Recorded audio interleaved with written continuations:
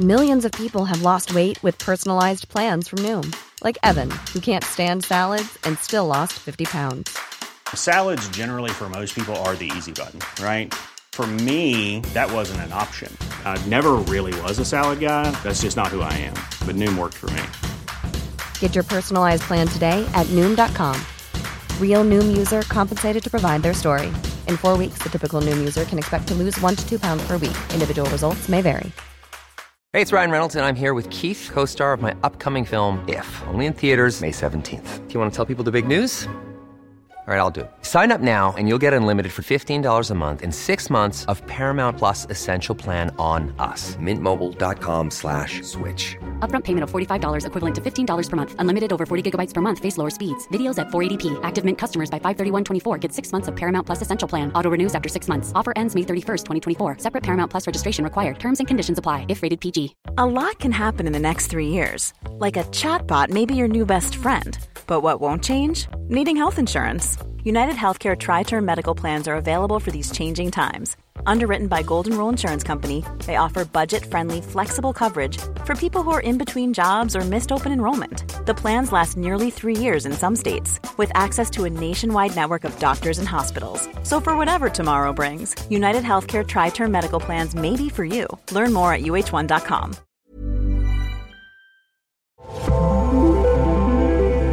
This is Newsroom Robots, the podcast where we explore the intersection of artificial intelligence and the news industry. I'm Nikita Roy, data scientist, media entrepreneur, and one of the many founders currently building their ventures at the Harvard Innovation Labs. On the Newsroom Robots, I'm excited to bring you insightful conversations with industry experts about how AI is impacting the way we do journalism. Joining me on the show today is Dalia Hashim, the program and research lead for AI and media integrity at Partnership on AI. She focuses on the intersection of AI and local news and works extensively on understanding how AI policies and interventions can minimize the harmful impact of AI in various industries. Prior to this role, Dalia made significant strides in AI policy development in the Ontario government. As a founding member of their AI policy team, she helped write and pass Canada's first digital law. And most recently, she served as a senior policy advisor to Ontario's chief digital and data officer, where she provided key insights on Ontario's digital and data strategies. In this episode, we touch upon the key considerations newsrooms should take into account when procuring AI tools and discuss guidelines for building an ethical AI strategy.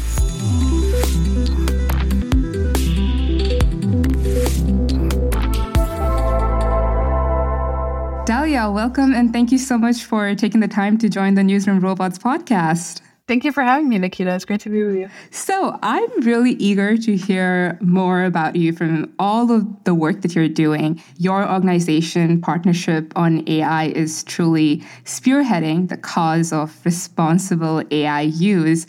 And so I want to start right there for our conversation today. What does responsible AI usage really look like? And how is Partnership on AI playing a role in this field?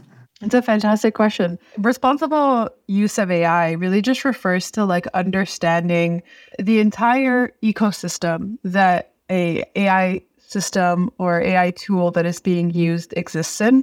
And so it's just a way of not just evaluating the use of a particular tool itself, but to also be able to understand how that tool was developed, where the data was sourced from, how it's being implemented, what impact does it have on labor, on the organizational culture, on the entire ecosystem in which it exists, and how can we prevent the negative impact of AI throughout that entire process within that entire ecosystem, and not just looking at the AI tool or system on its own, kind of independent from all of the other impacting forces that might exist around that tool. Wow, that's basically talking about all of the different topics that I want to touch upon with you today. And I'd like to really get a sense about how are you currently helping journalists navigate this complex landscape of AI, and can you share more about the work that you're currently doing to shape the landscape of use of AI in newsrooms? Sure. So we received a Knight Foundation grant a couple of years ago to be able to do a lot of the work that we're doing, along with some of the other organizations that are doing similar work on responsible AI in newsrooms, including the AP and the New York Lab and others. And so what we've been doing is trying to create a toolkit for the responsible use of AI that's directed at newsrooms, that kind of provides them with resources to be able to support AI adoption, understanding that a lot of local news organizations are at the very beginning stages of using AI in the newsroom. Either they've used it very lightly or they haven't used it at all and are kind of just thinking about it. So putting ourselves in the newsroom's shoes, what would be helpful to have as far as resources are concerned? And that's kind of what spurred on the toolkit. And it was really spurred from feedback that we had received from local news organizations and news organizations at large. When we went around and asked, what are you looking for? What can kind of support your current ecosystem? Because that's like a big ethos of how we operate at Partnership on AI, is through convening, bringing folks around the table and really hearing from them what's needed, but also being incorporative of their feedback in the work that we do every step of the way. And so we started off by developing an AI tools database that can kind of just catalog the tools that are already out there that are being used by newsrooms or are available for newsrooms to use that are AI tools. And one of our biggest adds to creating this database, it came from newsrooms saying, a lot of the websites that we see talk about AI tools, but we don't really understand a lot of the jargon that's being used on these tools and what their value add will be to our newsroom. And we feel like we're being oversold on a lot of these tools. And so the main value add of the database wasn't just to catalog what the tools that existed were, but it was also to be able to plain language what they did and what their core offering is, so that at a glance you can kind of get an idea of what the core offering of a particular tool is and what was kind of sprinkled marketing, in a sense that you can kind of get from their website. And then we kind of included as much additional information as we could, including the level of technical knowledge that you need to have in order to operate it, what type of AI you'd be dealing with, and to the best of our ability, the cost, albeit a lot of these tools are not very transparent and upfront about the cost of using them. So that was kind of the first phase, was the database. And then we wrote kind of like an analysis blog post, kind of looking at the field in general and trying to do an assessment of the various types of AI tools that are available. So we categorized them into 5 broad categories. And then we did a little bit of an assessment of pros and cons. Here's how it might help your newsroom to use this types of tools. And here are kind of all of the risks that are associated with using these tools, so that you know what you're getting into when you're saying, okay, we want to use a tool that helps support audience engagement, for example. Here are all the things that you might want to keep in mind in that process. So those kind of were the first 2 products from our toolkit. And then the third one that we're currently working on, or in the final stages of publishing, is the procurement guidebook. So we're working on a guidebook that really walks newsrooms through the entire process of procurement for an AI tool, and starts at the very beginning. You're just thinking of procuring an AI tool, and goes all the way through not just the procurement, but the adoption, the governance in the newsroom, and then takes you all the way to the end of when should you consider retiring a tool. So it kind of, goes through the entire life cycle and isn't just intended to serve, newsrooms that are looking to purchase AI tools or to procure them, but also if you're kind of creating them in-house, which is what we see a lot of newsrooms do. If they have the ability to, they'll develop their own tools in-house. Okay, what kind of questions should you be asking even within your newsroom when you're developing a lot of these tools? And again, this is not a guidebook that we've kind of created in a vacuum. It's been informed by a steering committee that we put together that includes some of the larger newsrooms, including the AP, the BBC, the CBC, and others, but also includes other civil society organizations like Journalism AI, and includes tool developers like Lead AI, and includes academics as well from various academic institutions that are doing research around the field, just so we can kind of get a rounded group together that can provide direct input into the work that we're doing. So it's not just me and my laptop and my research typing away. That's kind of an overview of our current work and what we have going on Partnership and AI that's focused on newsrooms. I know this was a long-winded answer, but I really wanted to get into it with you. Yeah, well, that's exciting to see the broad range of products that's coming out to help support newsrooms. And I want to delve a bit deeper in regarding AI tools specifically. There's a lot going on in the AI world. As you know, a lot of vendors, plugins, generative AI tools, people just promising solutions that would transform the way that you work. And as newsrooms, when we come across all of these tools, what are the key considerations that you think that we need to be thinking about when engaging with any external AI vendor, be it like a tool or a company that's promising to build something for you? What should we be considering? There's lots to kind of consider from the get-go when you're thinking of, adopting an AI tool. First, within your newsroom, right, to be clear on why you need an AI tool. Like, what are you solving for? Is there a particular problem that you're hoping that a technology piece added to it can solve?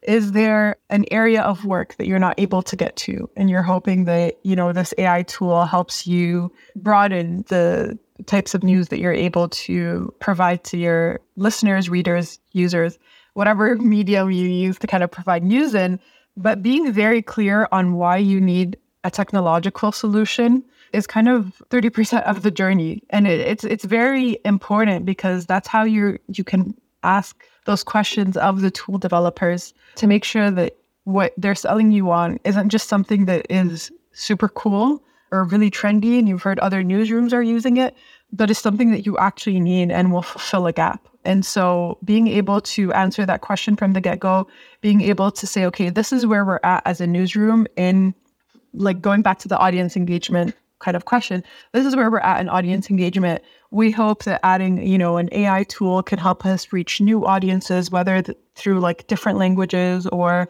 in different mediums, or even being able to like optimize our content online so that it reaches new audiences. But here's our baseline of where we're at right now. And this is what the additional tool can help solve for us. So then once you're meeting with all of these tool developers, or you're, looking through their websites, you have something that you're measuring against. Does this actually help me accomplish this goal, or does it not? So that's kind of the first step of the way.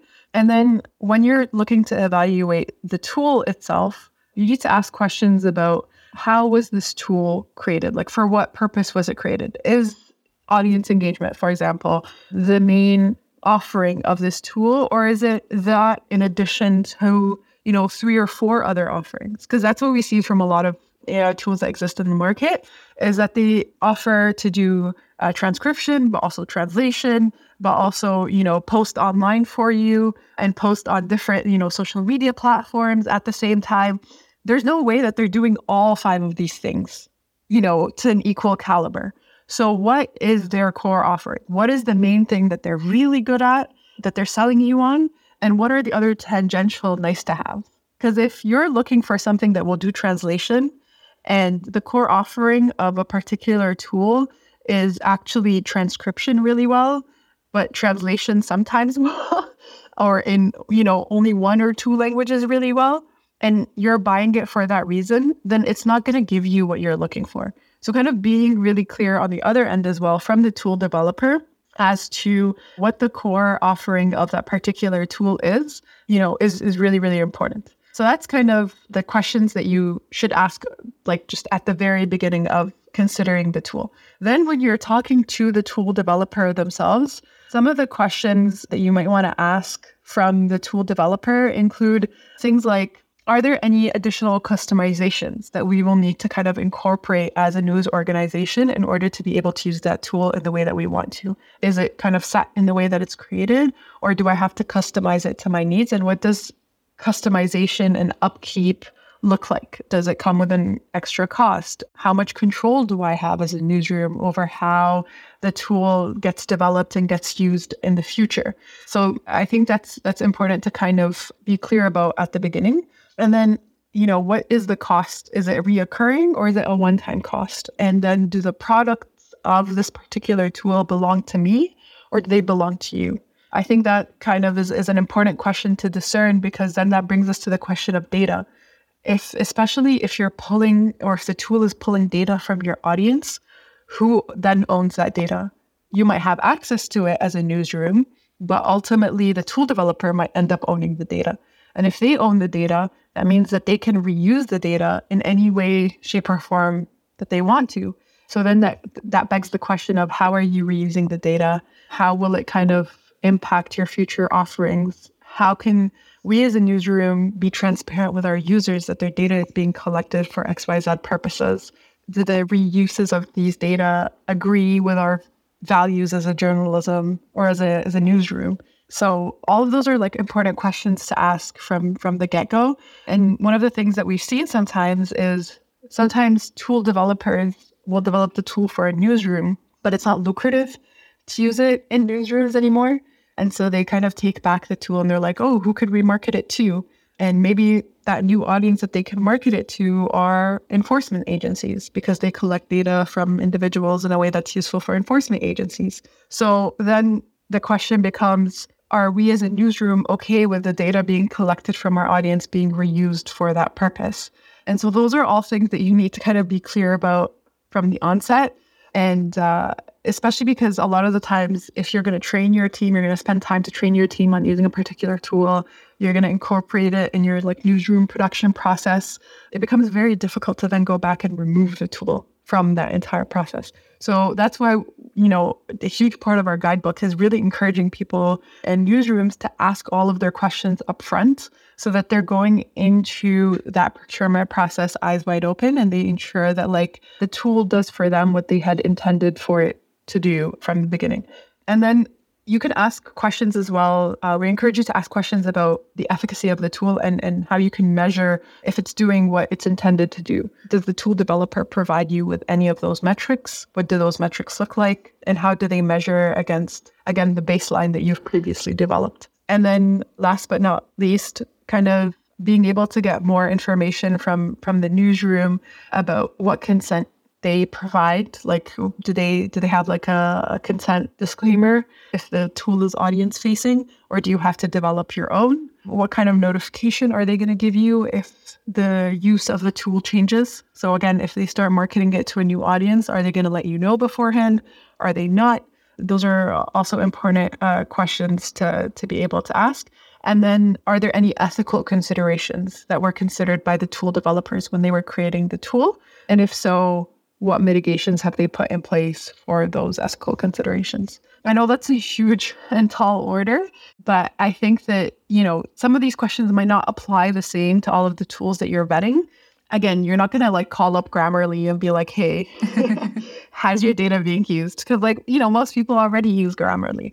But if you're using something that's highly technical and very specific and highly customizable to your newsroom, you 100% should spend the time asking 15, 20, 25 questions of the tool developer to understand what went into creating those tools. That's an extensive list of questions to be talking about. And thanks for that, bringing about a lot of different topics. And I really want to get into more about like the subset of generative AI and like all of those generative AI tools that are coming about, and ChatGPT being the biggest one that people are currently using. So like what questions specifically do people need to be thinking about when they come across any of these like fancy new tool on the internet, which is just selling something to you, in terms of like thinking about how to incorporate that? How should they be judiciously going about that process? I think if a tool is using generative AI. If you thought the only way to get a more defined jawline with natural-looking results was through surgery, think again. Juvederm Volux XC is a non-surgical injectable gel filler that improves moderate to severe loss of jawline definition and can help you achieve natural-looking results with little downtime. Even better, this improved definition lasts up to 1 year with optimal treatment. No maintenance required. Improve jawline definition for a smooth, sculpted look with Juvederm Volux XC. For important safety information and to find a licensed specialist, visit Juvederm.com. That's JUVEDERM.com. Not for people with severe allergic reactions, allergies to lidocaine, or the proteins used in Juvederm. Common side effects include injection site redness, swelling, pain, tenderness, firmness, lumps, bumps, bruising, discoloration, or itching. There's a risk of unintentional injection into a blood vessel, which can cause vision abnormalities, blindness, stroke, temporary scabs, or scarring. Talk to a licensed specialist specialist to find out if it's right for you. Hey, it's Ryan Reynolds, and I'm here with Keith, co-star of my upcoming film, If, only in theaters May 17th. Do you want to tell people the big news?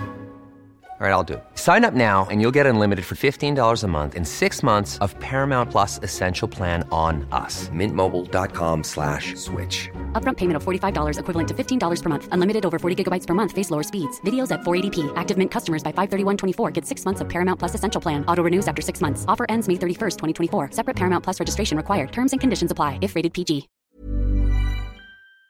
And I'm going to steer away for a second from like ChatGPT and like the very public tools, because I think those have their own set of considerations about how you use them in a way that is specific to every newsroom. So I think every newsroom needs to have like a very open and frank conversation about how they're willing to use things like Dalia and ChatGPT in their newsroom or not at all, which is like a fair kind of decision to be making. But if you are going to use it, in what ways? Where is it acceptable? What type of oversight are you going to have? Who can use it? Is it the editors? Is it the writers themselves? And what's the checks and balances to these like super open and available tools? But if you're talking about something that's like, a little bit more focused or directed towards journalists. So we have bot writers have been around way longer than ChatGPT has been around. And they've been put to use pretty extensively, especially in Europe, in reporting, sports news or in reporting real estate news. Those, I think, have their own set of considerations when you're vetting a particular company to procure their services for a bot writer. One is to understand what their limitations are. In what areas do these bots perform really well? And in what areas are they unable to kind of support you in your writing process? So I know you had Jay on the podcast a couple of episodes ago, and I was talking to him a couple of weeks back, and he was saying, we've looked at these generative AI tools that are available, and we've kind of tried to expand our offering beyond sports and beyond kind of particular use cases of when these auto writers can be used. And he's like, they're garbage. Like they don't perform in the way that we want them to, in a way that lives up to our editorial standards of how we would want to produce some of these articles. And so instead of expanding, we've kind of just kept it to our main offering, which is, sports and real estate. And so understanding in what ways some of these bot writers could be used and in what ways they can't, I think gets you a huge part of the journey there. And the reason a lot more organizations are comfortable using it for things like sports is because it doesn't need a ton of editorializing. You're just saying, X game happened at Y time. This was the score. You're not adding a lot of color and context, which is where a lot of those like auto writers kind of fail, right? And so understanding where the limitations lay is really important, I would say, is kind of like a first step for using some of these generative AI tools. The second thing is, again, understanding what oversight looks like if you're going to use them. Who gets the final say? Who is reviewing it? And is the person reviewing it well equipped to make those decisions within your newsroom organization? So, for example, if a writer is the one providing oversight for the use of a generative AI tool, are they empowered to then say, hey, we're not going to run this article, we're not going to include it in, for the next deadline because it doesn't meet our standards? Or are you just kind of providing tokenistic oversight? So that's a question. The other question is the person who's providing oversight actually have enough time to be able and capacity to be able to provide oversight? So sometimes what you see is that, it's one editor, but they have oversight of like 100 kind of articles or news pieces that are coming out. Oh, there's no way a person is going to be able to devote enough time and energy to be able to properly vet 100 news pieces. So it kind of does the volume match the oversight. All of those, I think, are limitations that we should really think through. And certainly, I think that's a really strategic and thoughtful set of questions to be thinking about when integrating AI and understanding how to fully realize its potential. I'm really curious to know more about the way we approach AI strategy in newsrooms. Have to consider the ethics behind it and making sure we build an ethical strategy for our newsrooms. How can newsrooms ensure these considerations, and what ethical considerations should they be incorporating in their AI strategy from the start? One, I'd say transparency and disclosure. We have to be very clear on how we're going to be transparent with our audience about when AI is being used. That is both a kind of from a journalistic standard, something that we owe our audiences, but also just from like a protection standard, because the AI will make mistakes in the same way that humans will make mistakes. And you don't want to be letting your audience know that this mistake was made by a bot or by an AI in the same breath that you're letting them know that it made a mistake. So, hey, by the way, we use AI, and also, by the way, it made a mistake. I think kind of engaging the audiences early on and letting them know where AI is being used in your newsroom, even if it doesn't directly affect them, is important. So you kind of see right now a lot of newsrooms will have like a page dedicated to their AI tools where they're like explaining, this is what the tool that we use, this is what it does, this is the tool we use, this is what it does. Will a lot of the readers see this? Probably not, which kind of begs the question of like, is this transparency for transparency's sake? But we'll set that aside for now. But I think it's important for those who are looking for it to be able to find it.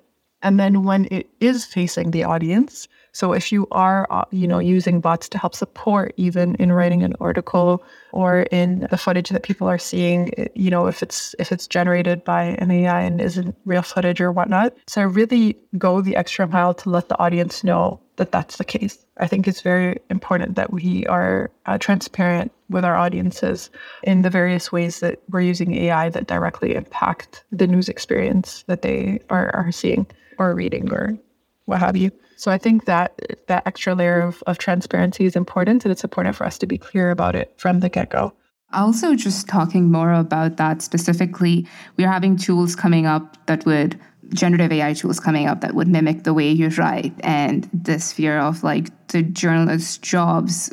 How do we specifically address that ethical question of what it means for newsrooms, what it means for their employees and their journalists to use such generative AI tools? How would they navigate this ethical issue? So you kind of have to take it step by step across the whole process of using these tools. When are you kind of making that conscious decision from the onset that they can or can't use these tools? 2, how are they meant to be using them? What are the avenues that they're allowed to be using some of these tools in? And what are avenues that we have decided as a newsroom that it is a no-go for us to be using some of that, either, generative content, fake content, however you want to like kind of describe it in the news offerings that we have. And being very clear at the onset with that, with journalists is important. Socializing your journalists on that as well is important, on why you're incorporating these tools. Is it to replace the current journalists that you have? Is it to support their ongoing work? Is it to alleviate some of the mundane tasks that they have to do on a regular basis? I think that communication piece is important. I think listening to the journalists in your newsroom and talking to them before you even start considering adding some of these technological pieces is important to get their also input as to what are your current pain points? What are some of the tasks that are super repetitive that you hate doing that you think technology can solve for? And all of a sudden, you're bringing journalists along in the process instead of creating an inherently antagonistic kind of relationship between them and the technology that you're proposing that they use. And so I think, again, doing the work beforehand and as you're incorporating some of these technologies will help mitigate a lot of these ethical risks that we're talking about.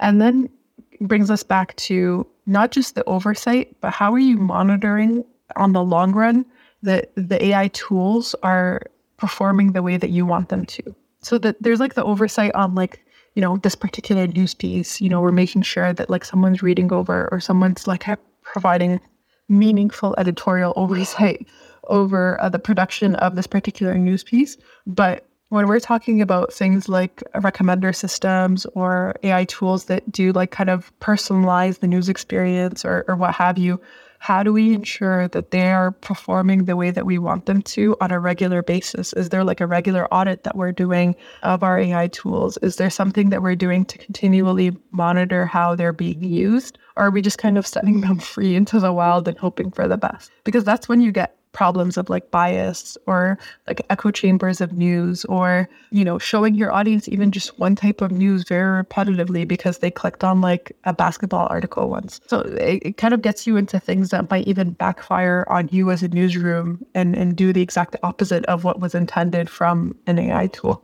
Yeah, and you touched upon it slightly about the risk of bias. And a couple episodes ago, we had Dr. Gregory Gondway on the show, who spoke about his research with generative AI outputs having inherent biases, like ChatGPT, regarding countries from Africa. And that just brought up this really valid concern of how AI tools can unfortunately just perpetuate and amplify these biases very seamlessly in their outputs. And how do you see newsrooms implementing measures to detect and kind of mitigate all of these biases that could come about in AI-driven contents if this rise towards generative AI is more incorporated within newsrooms? I think it starts with integrating the data sources of the tools that you're using and being clear with the tool developers, whether they're in-house or external to your organization, on what the data inputs are. If your tool is being trained specifically and only in the English language, then be clear and transparent about it and only use it in those contexts. Don't try to force kind of, translating the content into different kind of outputs, knowing well that it only applies to kind of a Western audience or is only trained on like Western audience data or whatever it might be, right? So interrogating the data inputs at the beginning is important. And then once you're kind of using it and you have all these outputs, having that oversight is important. Having the areas where there are continual audits that are being conducted on those outputs to ensure that they're operating the way that they ought to. And then also kind of being mindful of the areas in which you wouldn't want to use an AI tool. So things like breaking news, things that are, moving really fast, and for a fact that you're not going to be able to have that oversight that you would normally have for any other news piece. Maybe then we don't use the AI tool during, a breaking news incident or an incident that has continual updates. Stuff like that, I think, is important. Looking and comparing the outputs of AI tools for headlines, for example, across the board. So kind of as part of that audit, saying, okay, here's some samples of the headlines that were being generated by our AI tool.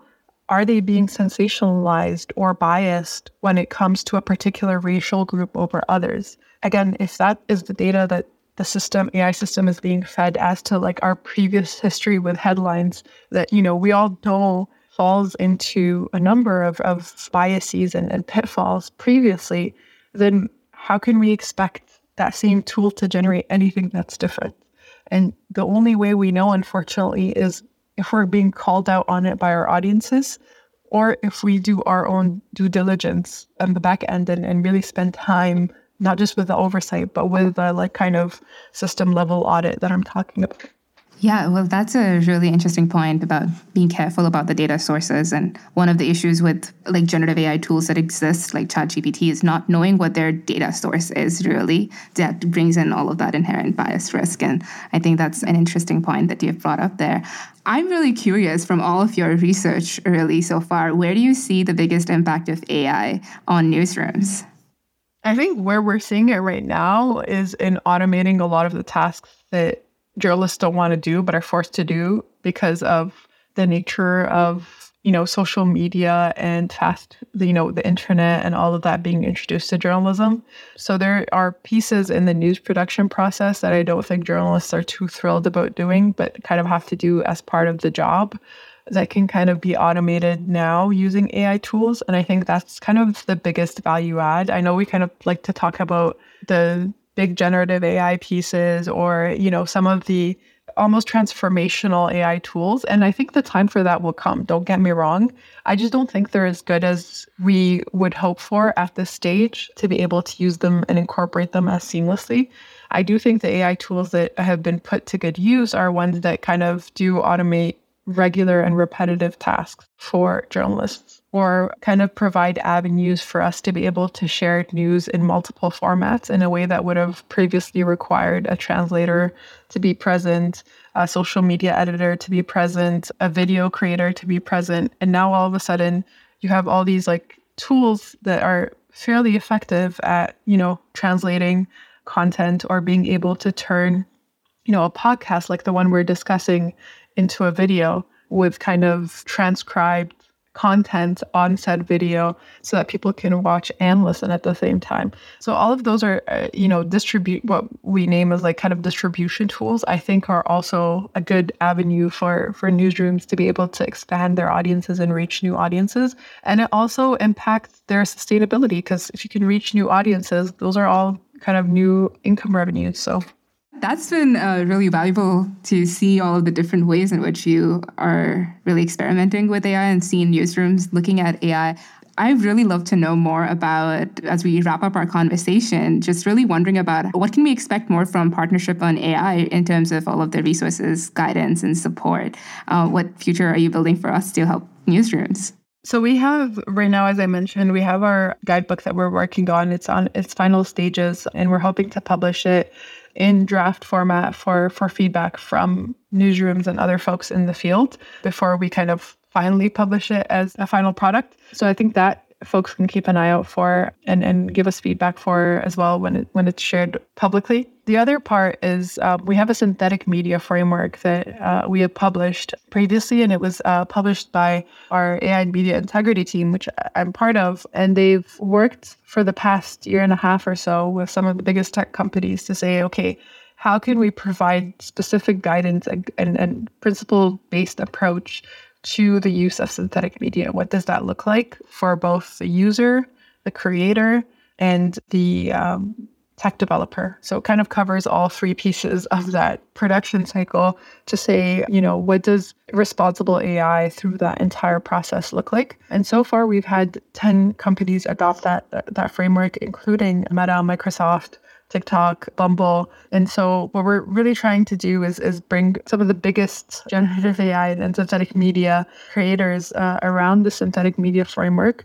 And I think it provides a great starting point for newsrooms as well who are thinking about using synthetic media in opening doors and questions around what responsible use looks like. And so I think one of our next steps is to kind of bring some of those themes of disclosure and transparency that are highlighted in the synthetic media framework closer in application to newsrooms in a more kind of targeted and specific way. Wow, that's really exciting to hear all of these resources. Thank you for your commitment to supporting newsrooms, helping navigate this AI landscape. And then thank you for joining us and shedding light on all of the work that you're doing. Of course. Thank you so much for having me. That was Dalia Hashim, the Program and Research Lead for AI and Media Integrity at Partnership on AI. This podcast is made possible thanks to the Harvard Innovation Lab's Spark Grant. I'm Nikita Roy, and this is Newsroom Robots.